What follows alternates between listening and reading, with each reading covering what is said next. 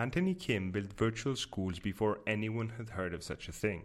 He now runs Education Elements and has worked with over 1,000 schools and school districts on projects ranging from personalized learning adoption to project management and leadership capacity building. We talk about the patterns he sees after so many school visits, how educators work better together, and Anthony's book on the subject, what will change fast and what will not in education, and so much more. This is jam-packed with tips from Anthony's experience, so listen in. Here he is. Hi, Anthony. Welcome to the show. Hey, Andrew. Thanks for having me. Excited to be here with you and excited to share some ideas with your audience. We're very excited as well. We're huge fans. I just finished your recent book, which we're going to talk about, and I'm also going to link in the show notes. The first question I have is linked to the time since you created Education Elements. So I think you started in 2010, and I read somewhere that you've already worked with over 1,000 schools or close to 1,000 schools. Is that right?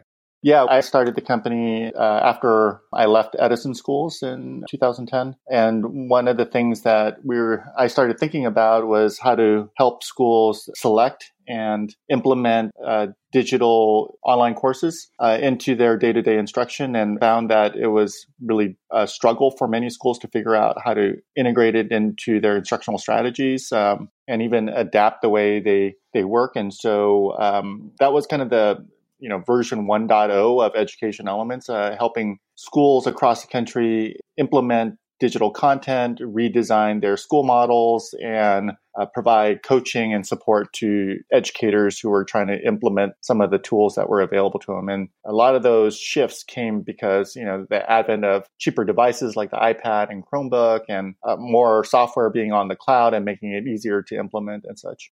That was pretty early, starting in 2010 already, leveraging stuff like the cloud and the iPads and stuff like that. That's pretty fascinating. I have a tough question early on in our chat, but our audience is really interested in school growth. I mean, they're thinking in terms of how to grow their school, or at least create, make their school sustainable.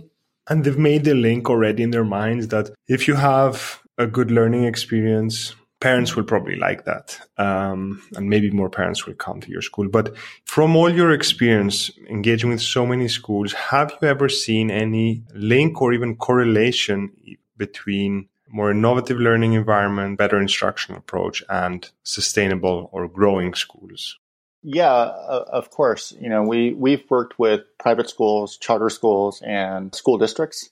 And, I think I personally visit 100 schools a year. And probably what I notice the most, and the thing that I think is missing the most, is how anyone coming to a school, like in the first 5 to 10 minutes, experiences the school. Having gone to so many schools throughout the year, I've started to notice patterns that, if the entrance experience and the front office experience isn't great, there's high probability that the rest of the tour of the school it's also not going to be as great as one might think. And it has to do with the front, kind of the initial experience that one might have. And I think if we think about other places that as individuals we engage with, and whether it's, the airlines or the grocery stores or wherever, if you have a really bad experience within the first 5 to 10 minutes in engaging with an organization,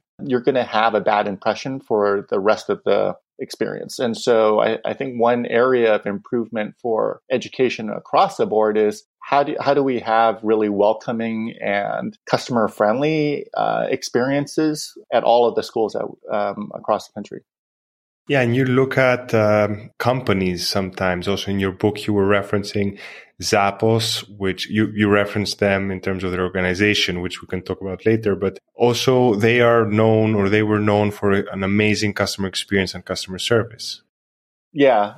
There are a lot of schools across the country that have good core products, which is the instruction. And same with Zappos, there's a lot of companies that were trying to offer shoes online. But what made them different and better is that from the minute you logged in to the point you bought something to the customer service you received when you didn't like a product, and the return policies, that created the experience, not just getting better, cheaper shoes. So I think people in general today have a higher standard for an experience when they're engaging in any kind of service. And people still joke about like the Department of Motor Vehicles, DMV, and how bad that experience is. And you don't want to be on that end of the spectrum.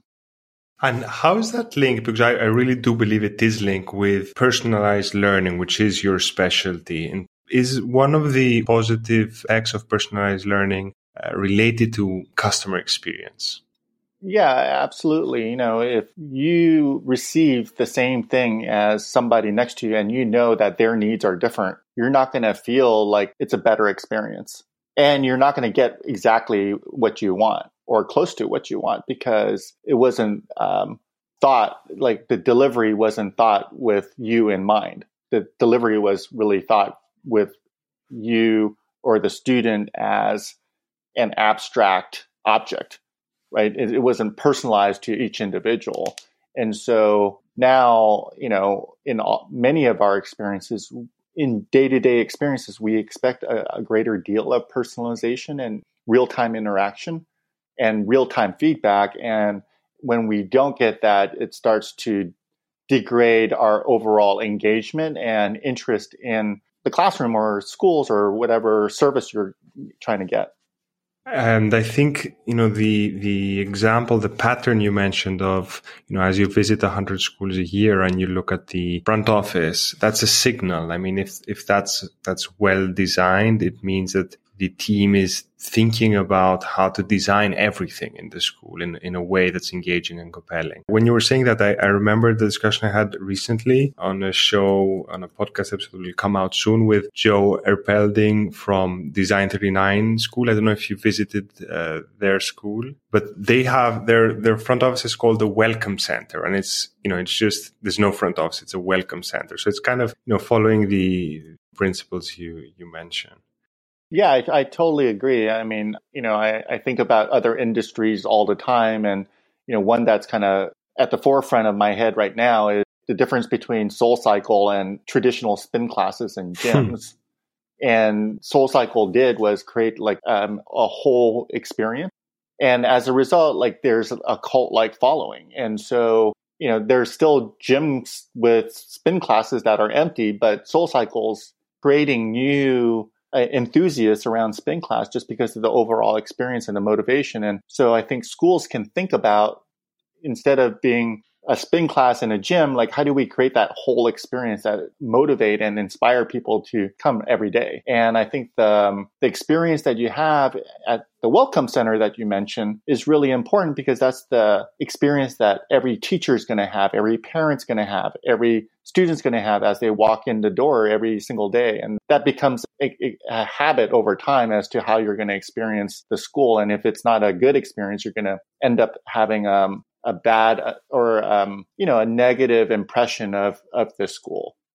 This school, Design 39 Campus, they're part of the Poway Unified School District. The reason they have this welcome center, the reason they're called Design 39 is because they use design thinking in the way they created the school. And I know design thinking is close to your heart as well because your co-author on your latest book works for IDEO, right? Yeah, Alexis. She actually worked at Zappos and then went to IDEO.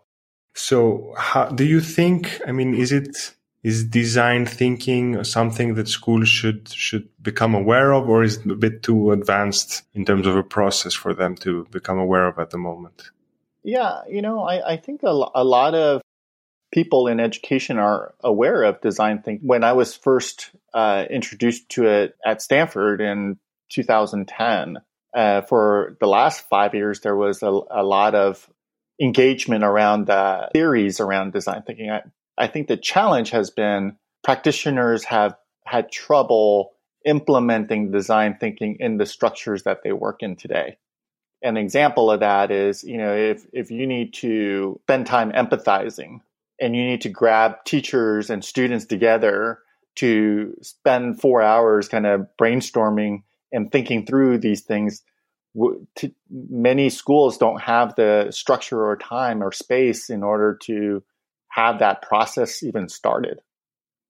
So maybe that's a good segue to maybe talk a bit about how you would approach a new engagement, with a new school at Education Elements. So they want to change. I guess you have different approaches you might take. Maybe talk to us a bit about how a new engagement works, and that would also help schools understand what they should be doing if they want to start designing their customer experience, their school, their instructional approach in a better way. Yeah, our services have multiple starting points because we find that schools that we work with, one, have different priorities that they want to start with. And it's never the same spot in terms of whether some schools might want to start with their strategic plan. Some schools might want to start with implementing their strategic plan. Other school districts have heard about personalized learning and they want to implement that. Others feel like they need to really develop their instructional leadership. So because of that, we offer multiple categories of services, from strategic planning to leadership development to curriculum selection and mapping to personalized learning and school model design and such. But kind of the underlying story or work behind all of that is, one, how do educators work better together?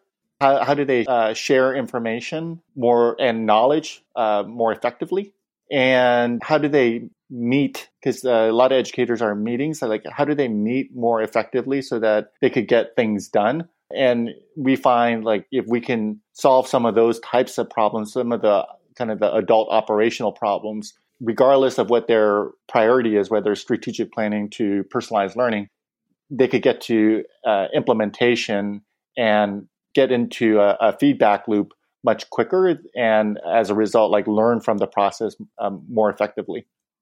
And around this topic of organizational management and work practice, in your book, you talk about responsive organizations, and I'm assuming this plays a role here. How can schools become more responsive? Can you maybe elaborate a bit on that? Yeah, absolutely. So kind of the antithesis of responsive would be a school that has a vision and they're we're going to implement this vision. We think we're totally right, regardless of what new information we get. And we expect, because we thought about this a lot, we expect that people are going to want this particular thing. And so it's this whole, if we build it, people will come mentality. And that in today's world probably doesn't work as well in a world where we have more access, choice, options, lots of different distractions and more information than we've had in the past. So responsive really talks about how do we shorten the development cycle so that as we try things and implement things, that new information and the new data that we are getting helps us iterate and evolve. And so I think this idea of shorter development cycles, shorter planning cycles, getting more data as users have experience or students have experience, and then making improvements based on that on a more frequent basis is really what responsive looks at. Yeah, and we do marketing for schools in a large part, and we see that's very true for our work. I mean, we set out in one direction, but then we get feedback and we adjust and we do what we call split testing and a lot of testing to see what works. And somewhere in the book, you also mentioned the concept of a pivot. So how does that play into being a responsive organization, the concept of pivoting from, I guess, one direction to another in terms of your goals? Yeah, that comes from Lean Startup with Eric Ries. And I think in general, there's been a misunderstanding of what people mean by, or what he meant by pivot, which is, you don't just drop what you did and then pivot into something completely different. A pivot is really you had a hypothesis, and because of the data you got, you've made some course corrections. So you actually have one foot planted and you pivot the other foot, right?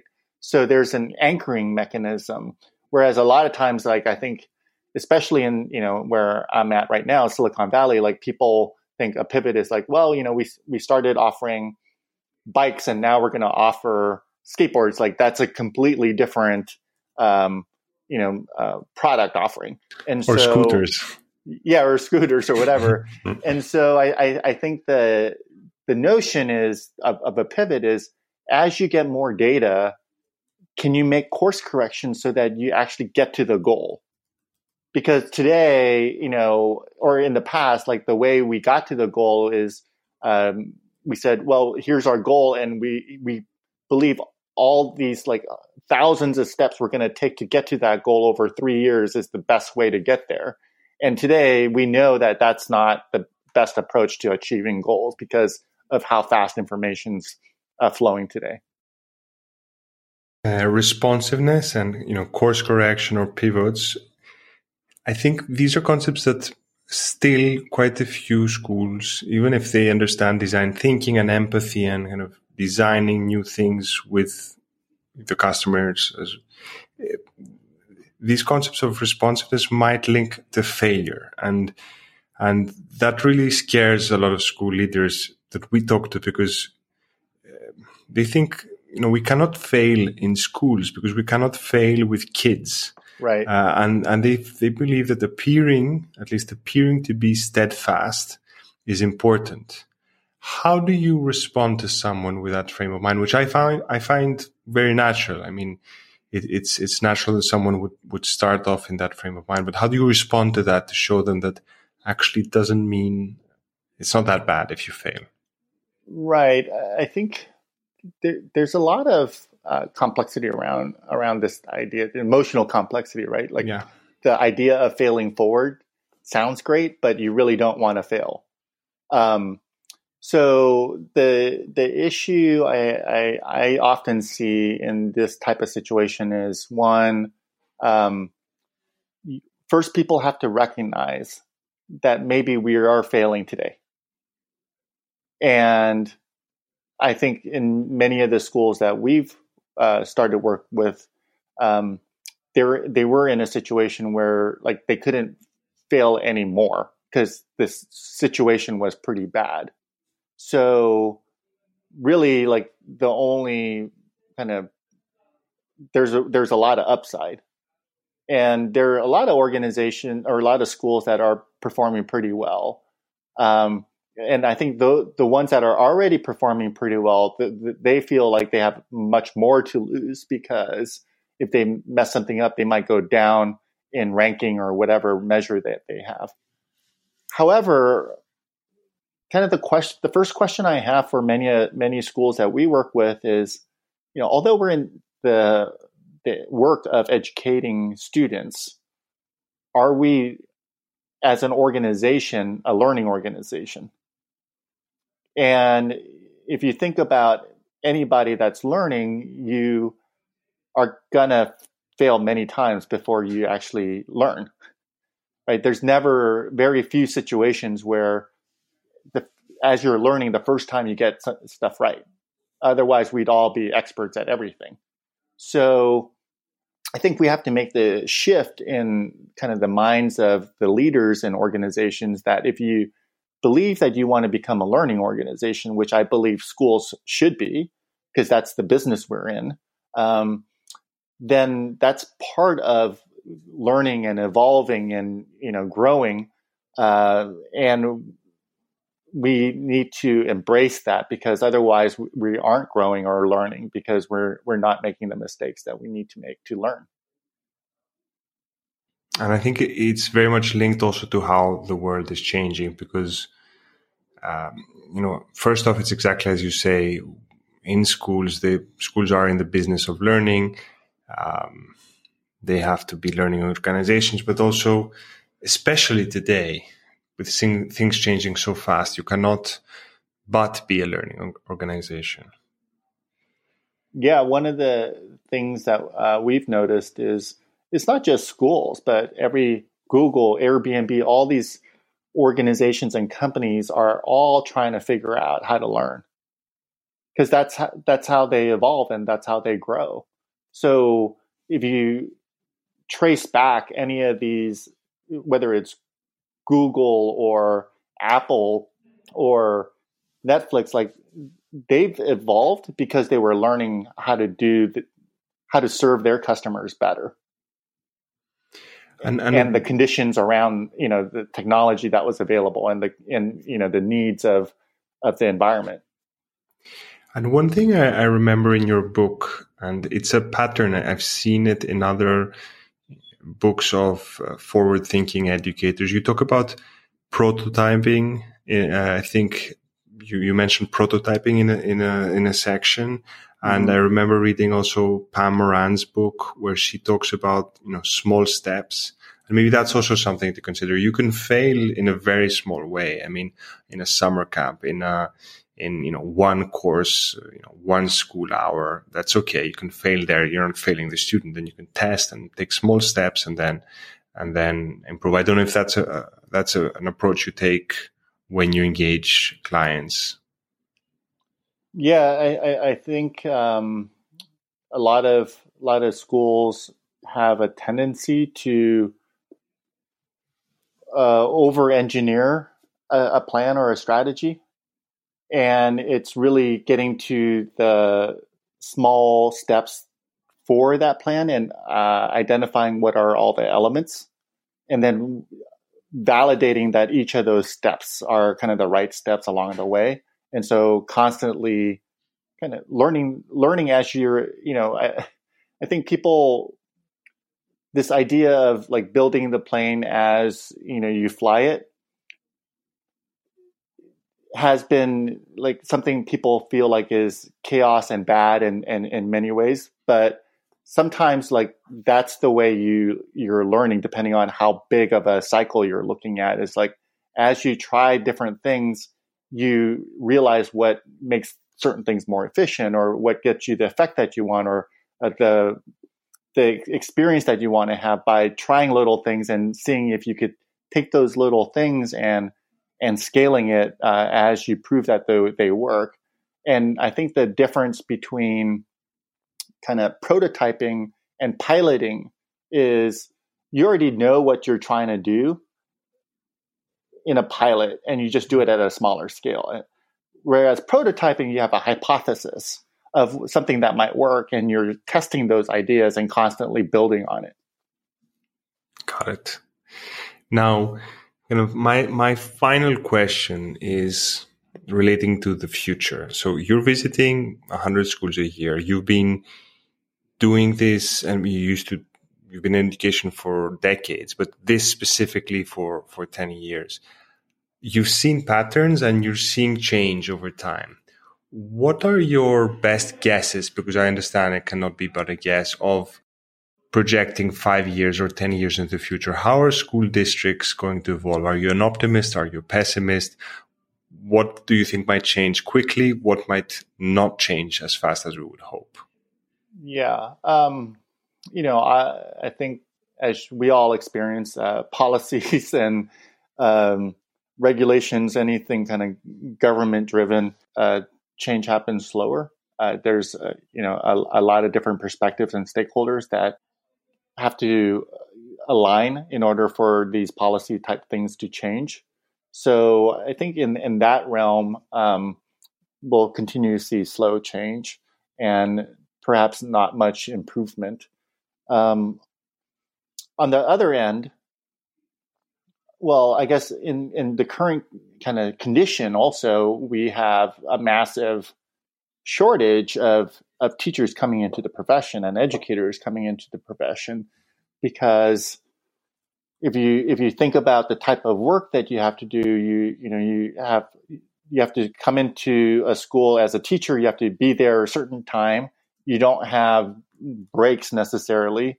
You only have limited windows where you could go to the bathroom or talk to a friend or even go get a cup of coffee, and then you have all of this work afterwards. And there's, a lot of times there's just a lot of emotions and tensions that you're dealing with in day-to-day school environments. So I think we're going to continue to struggle to attract talent into the educator workforce.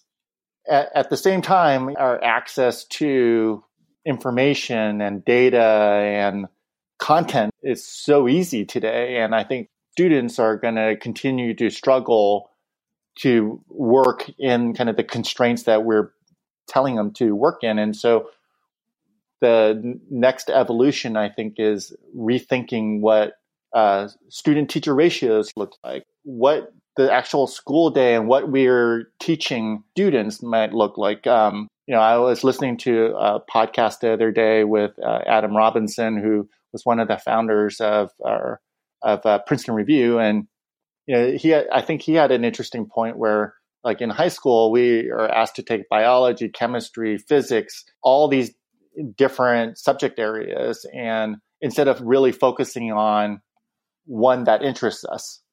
And so as a result, are we, getting too much information and not really learning how to learn?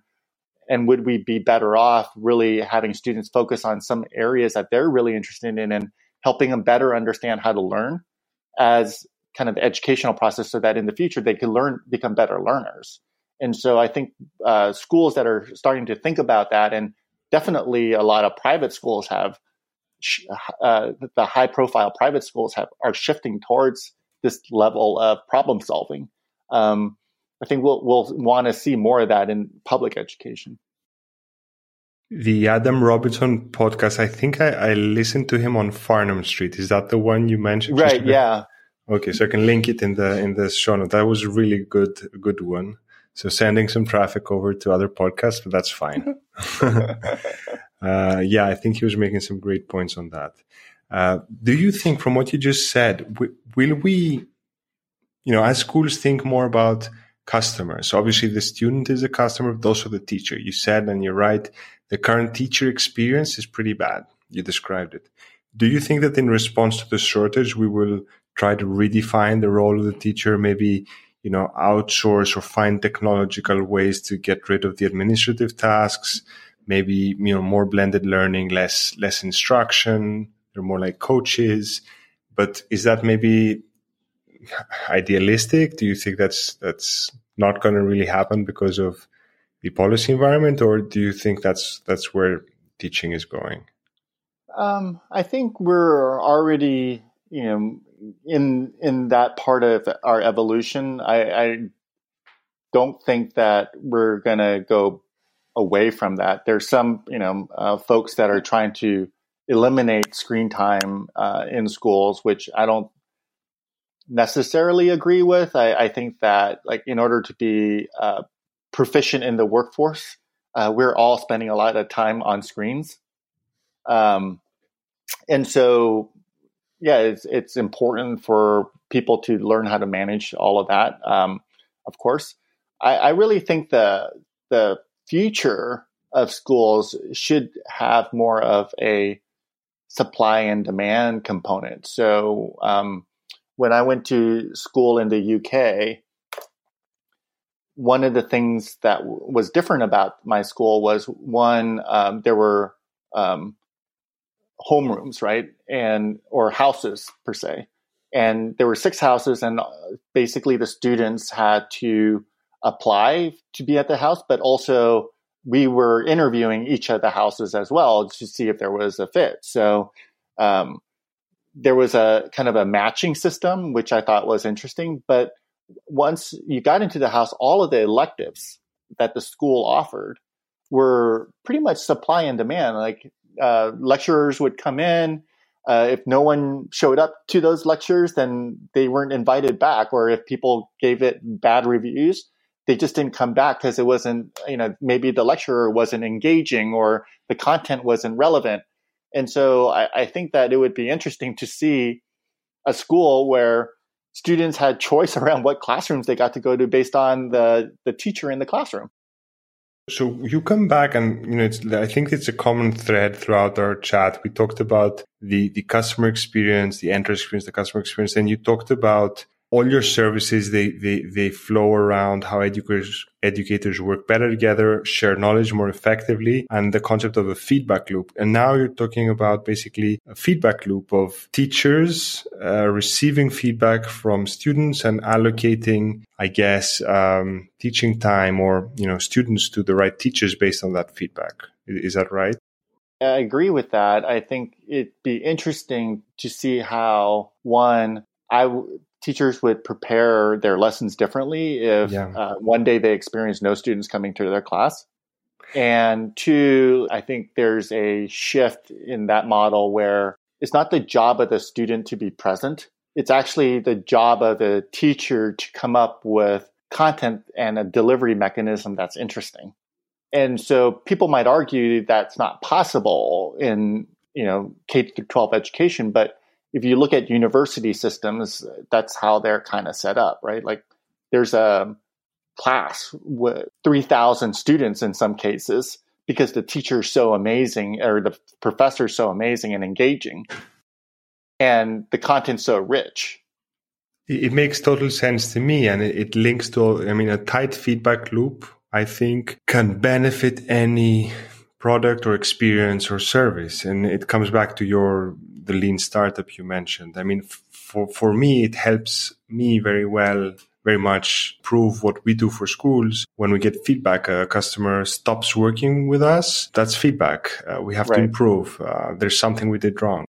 But right now, maybe a lot of the schools are insulated from that.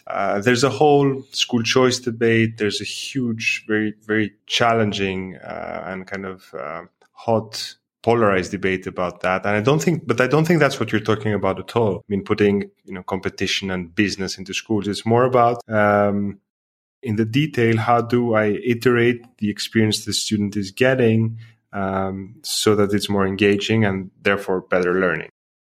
Right. And also just we're kind of changing the understanding of where the level of engagement needs to happen. So I think right now our tendency is if only the students were more engaged, they would learn better, regardless of how we deliver the content. And I guess my argument is we need to shift that paradigm, right? How we deliver the content and how we engage matters a lot. And part of our job is to draw in the students so that they want to learn. And that's where personalized learning can come in. But there's a lot of other things that you could do beyond personalized learning that can draw students in, including how they're welcomed every day coming into school. Yeah.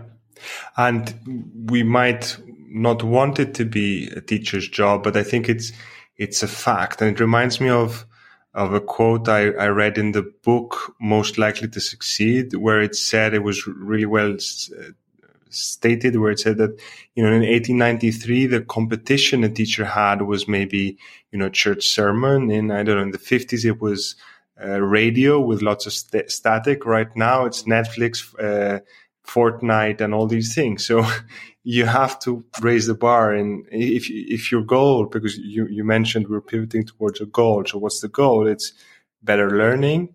We have to find more engaging delivery mechanisms, better ways to teach so that we are able to overcome the competition of Netflix and Fortnite. Whether we want, it doesn't sound nice. We might not want to but that's the world we live in, unfortunately.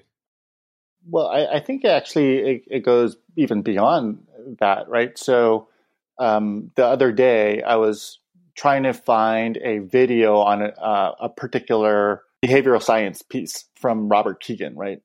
And I actually found his live lectures online to be quite boring and not interesting, although I really appreciate the actual content. So I searched for more content from somebody that was just more engaging on YouTube. With the same content, it wasn't the original developer of the theories, but it was just a much more engaging presentation. And so I ended up watching those videos as opposed to the more boring videos. And I think that's what I'm really talking about is I might be able to get a physics class now or an astronomy class online that's much more engaging and more interesting than the one I'm getting in my school. So why not listen to that? Got it. Yeah, obviously. Yeah, there's no reason you would listen to the original lectures. There is, I think, there is a good argument for, the big books, classical education, but I think that's first sources. That's a different discussion. And I'm just mentioning it so it does not come up in people's mind as an objection. So I don't think one excludes the other. You could, you read big books, old books for another reason, for access to the originals, for historical reasons, for stuff like that. But if you want to just get the content into your head, you would go for the more compelling, engaging delivery of that content. Right. That's great stuff, Anthony. I'm out of questions. I wanted to ask you if you had any parting thoughts for the audience who are looking to create more compelling learning experiences in their schools in order to grow their schools. Yeah, I think the ideas that I often try to share with education leaders that we work with is, one, all educators are working incredibly hard, and it's amazing the amount of effort that goes into education. Two, like I mentioned, recruiting new folks into this field has been more than challenging across states. And there's a real concern about kind of the pool of incoming educators going forward. So again, I think kind of the lever that I think is the most important is figuring out how all educators can work together better by sharing information, getting to action, learning from mistakes, transferring knowledge faster to each other. And until we can figure that piece out, like I think that we're going to still struggle to continue to put a lot of effort in and not get the results that we want. Got it. Thank you so much, Anthony, for your time. Thanks, Andrew. And thanks for inviting me to your podcast. Excited to hear it live. Yes, I'll let you know when it's ready. Thanks.